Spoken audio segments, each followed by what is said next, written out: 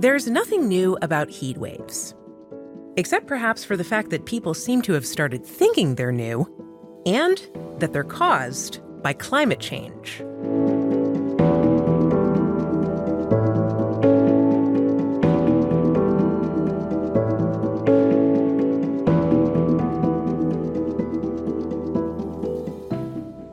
And then there are the people who think they're caused by racism as well as climate change. But of course, heat waves are nothing new. To give just one example, the European heat wave of summer 1757 resulted in the hottest July ever recorded in Paris, before or since, and one of the hottest ever in central England, prompting English novelist and politician Horace Walpole to say, after going for a walk in his garden, quote, "I thought I should have died of it," end quote. Or to give another example, this chart of UK heatwave data from 1961 to 2020 shows that while there has been a cluster of recent years with weather above 32 degrees Celsius, the worst year for widespread heat was back in 1976, while the year with the most readings above 34 degrees Celsius was 1990. We could also point to the blistering summer of 1473 in Europe, despite the onset of the Little Ice Age, or the ancient Romans coining the term dog days, that's dies canicula, for the sweltering July-August weather that they had from around 250 AD to 400 AD. So, you get the idea, in case you needed any convincing that heat waves have been around since the invention of heat. But now, whenever summer begins and we get, of all things, a heat wave, it's automatically attributed to you-know-what, and from there the finger of blame quickly points straight at you. And you have to admit that heat waves can feel like damnation. The air becomes hot and oppressive, moving is unpleasant, sitting still is unpleasant, and you might start thinking you've been condemned to the fires of hell for your carbon sins. I mean, at least in winter you can add a layer. In summer, what can you do? Well, fellow sinners, here's something I think we can do. We can take time for some cool reasoning concerning heat waves. I'm John Robson, and this is a Climate Discussion Nexus fact check on climate change and heat waves. Are heat waves caused by climate change? Are they becoming more common or not? What even is a heat wave? All these questions are linked together, because before you can answer the first two questions, you need to answer the third one, because you can't count something until you know what you're looking for. And the problem is, there's no one single standard definition of a heat wave. Loosely speaking, a heat wave is a period of unusually warm weather. But how warm does it have to be? Or how much warmer than normal? And for how long? The UK Met Office says the heat has to last for 3 days or more. And in the UK, it has to be above a threshold that ranges from 25 to 28 degrees Celsius, depending on the location. Meanwhile, the US National Weather Service says 2 days is enough to make it a heat wave. And the World Meteorological Organization says it's only a heat wave if it lasts for at least 5 days and gets at least 5 degrees Celsius above the local average temperature. As for whether they're becoming more common, in its 2013 report, the UN's Intergovernmental Panel on Climate Change, or IPCC, said it's likely the number of heat waves in many parts of the world has risen since 1950. However, they also noted, confidence on a global scale is medium, owing to lack of studies over Africa and South America, but also in part owing to differences in trends depending on how heat waves are defined. And by the way, the phrase medium confidence in IPCC terminology doesn't mean they're fairly sure, it just means it's 50-50. In their most recent report, they were more confident of an increasing global trend. But once again, only since 1950. Before that, there just isn't enough data for most countries. Of course, a trend since 1950 could be meaningful, but it could also be meaningless if heat waves fluctuate on a long-term basis. And mind you, we do have longer-term records from the United States. It's one of the few places in the world that has daily temperature records from a lot of spots going back to 1900. And those records show that heat waves were much more severe and frequent in the 1930s. Then they fell until about 1960, and they've gone up since, but only a little. They're still nowhere near where they were a century ago.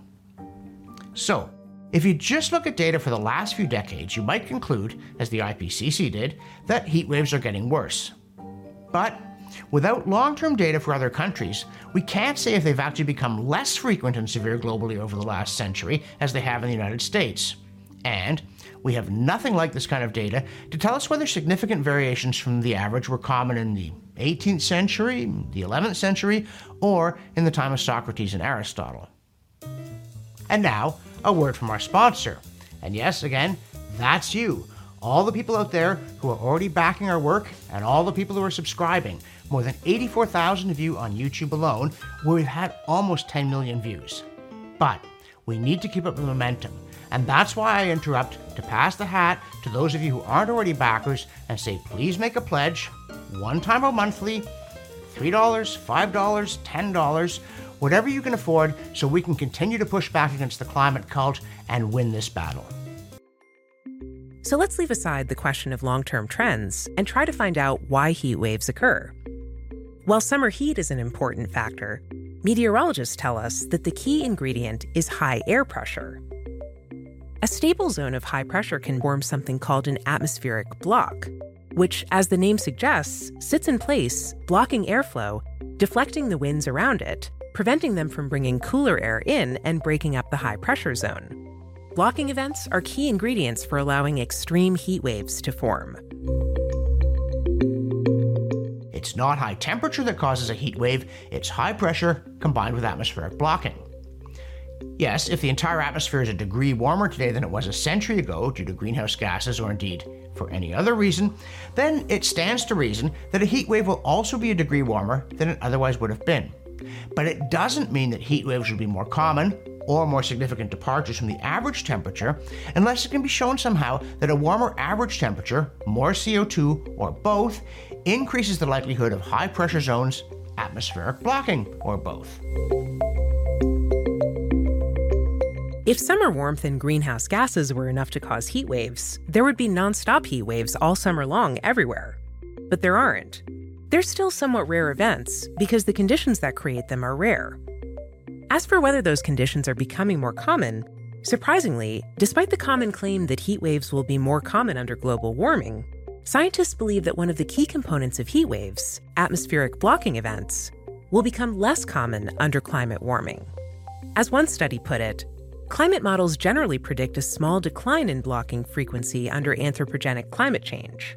Enhanced warming in both the tropics and over the Arctic act to reduce the frequency of blocking. But people still look for a link between greenhouse gases and heat waves, and in one prominent recent case, even claimed a direct cause and effect connection. That case was the extremely intense heat wave over the Pacific Northwest region of the US and Canada in late June 2021. It reached from Oregon all the way up to northern British Columbia and inland as far as Saskatchewan, and temperature records were broken all throughout the region. In particular, the town of Lytton, BC reached 49.6 degrees Celsius, the highest temperature ever recorded in Canada. The heat wave was a very severe weather event, causing forest fires, crop failures, flooding due to rapid snowmelt, and extensive injuries to people, including hundreds of deaths. A week after the heat wave, a team of scientists released a preliminary study in which they concluded the event was virtually impossible without human-caused climate change. And of course, this claim was immediately picked up by media around the world.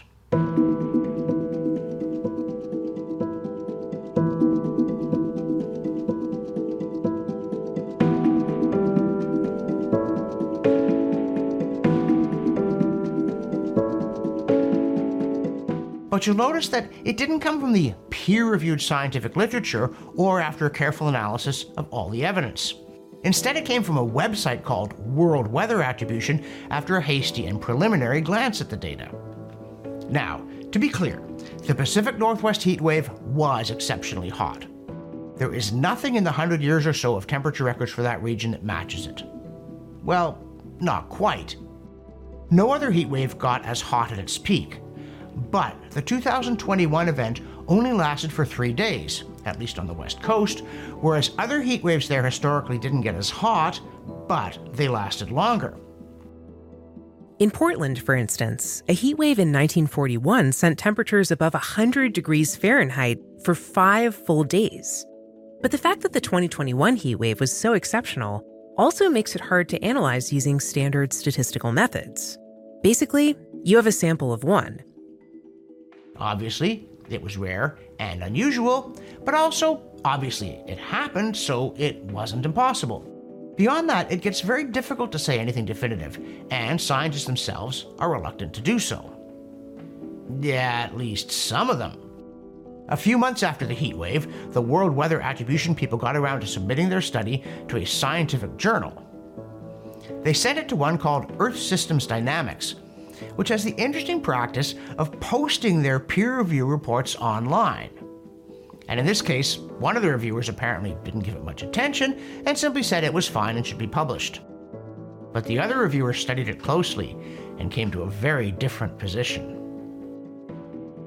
Except for the relevance of the topic, I don't see any reason for the publication of this manuscript. The quality of the study and of the manuscript is not good enough for publication in a peer-reviewed scientific journal, the reviewer began. The reviewer then pointed out that there are only about 72 years of daily temperature data for the whole region, so all the authors can conclude is that the heat wave was a once-in-a-72-year event. Maybe it's a once-in-a-millennium event or even rarer, but we have no way of knowing. Indeed, if we had data going further back, we might find instead that it was actually a once-in-a-quarter-century event, and it's weird that we've only had one in the last 7 decades. We just don't know. To underline how unscientific this scientific paper was, let us share some more comments from that second reviewer. The results provide almost no valuable information, thus the conclusions make no sense. Considering the inadequate methodology and the huge uncertainties in the return periods and probability ratios, I'm afraid that the main conclusions are not trustworthy. One of the final conclusions is that the event is estimated to be about a 1-in-1,000-year event in today's climate. I point out that one cannot obtain correct return level estimates for an event occurring on average once every 1,000 years, based on 72 values of annual maxima.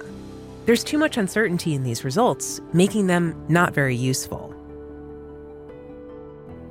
Well, that's awkward. The authors had already blasted their conclusions out to the global media and got lavish publicity for it.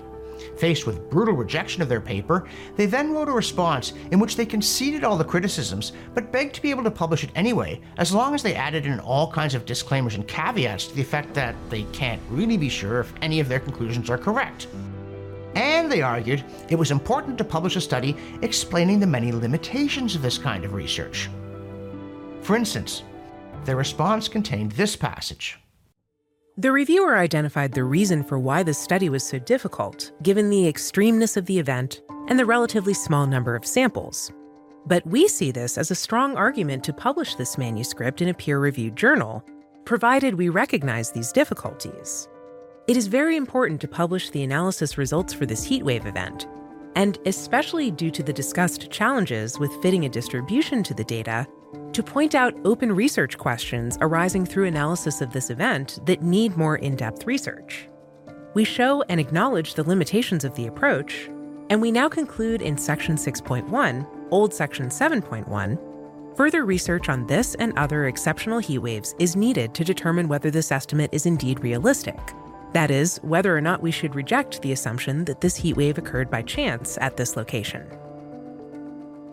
So, what they ended up publishing was the original analysis that the reviewer called meaningless and untrustworthy, padded with a bunch of disclaimers cautioning the reader that they really don't know why the heatwave was so extreme and whether the method they used, called Generalized Extreme Value or GEV analysis, actually works.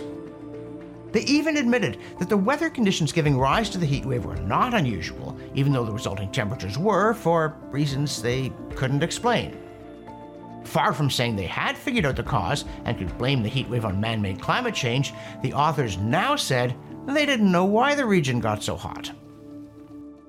Follow-up research will be necessary to investigate the potential reasons for this exceptional event and the consequences for assumptions for these fits. Also, further research is needed into the limitations of standard GEV analysis on annual maxima with short records and very extreme values. Despite being a record, this extreme high-pressure system, a feature sometimes called a heat dome, is not that anomalous given the long-term trend. we conclude that the 28th June circulation is probably not exceptional, while temperatures associated with it were. Of course, it goes without saying that not one of the media outlets that reported on the original claim that greenhouse gases were behind the heatwave went back and corrected the record once this extraordinary admission by the authors was put into print. The initial claim produced a wave of hysteria and a criticism block, and the subsequent correction generated a wave of silence. Scientists, meanwhile, continued to debate what had caused the extreme heat.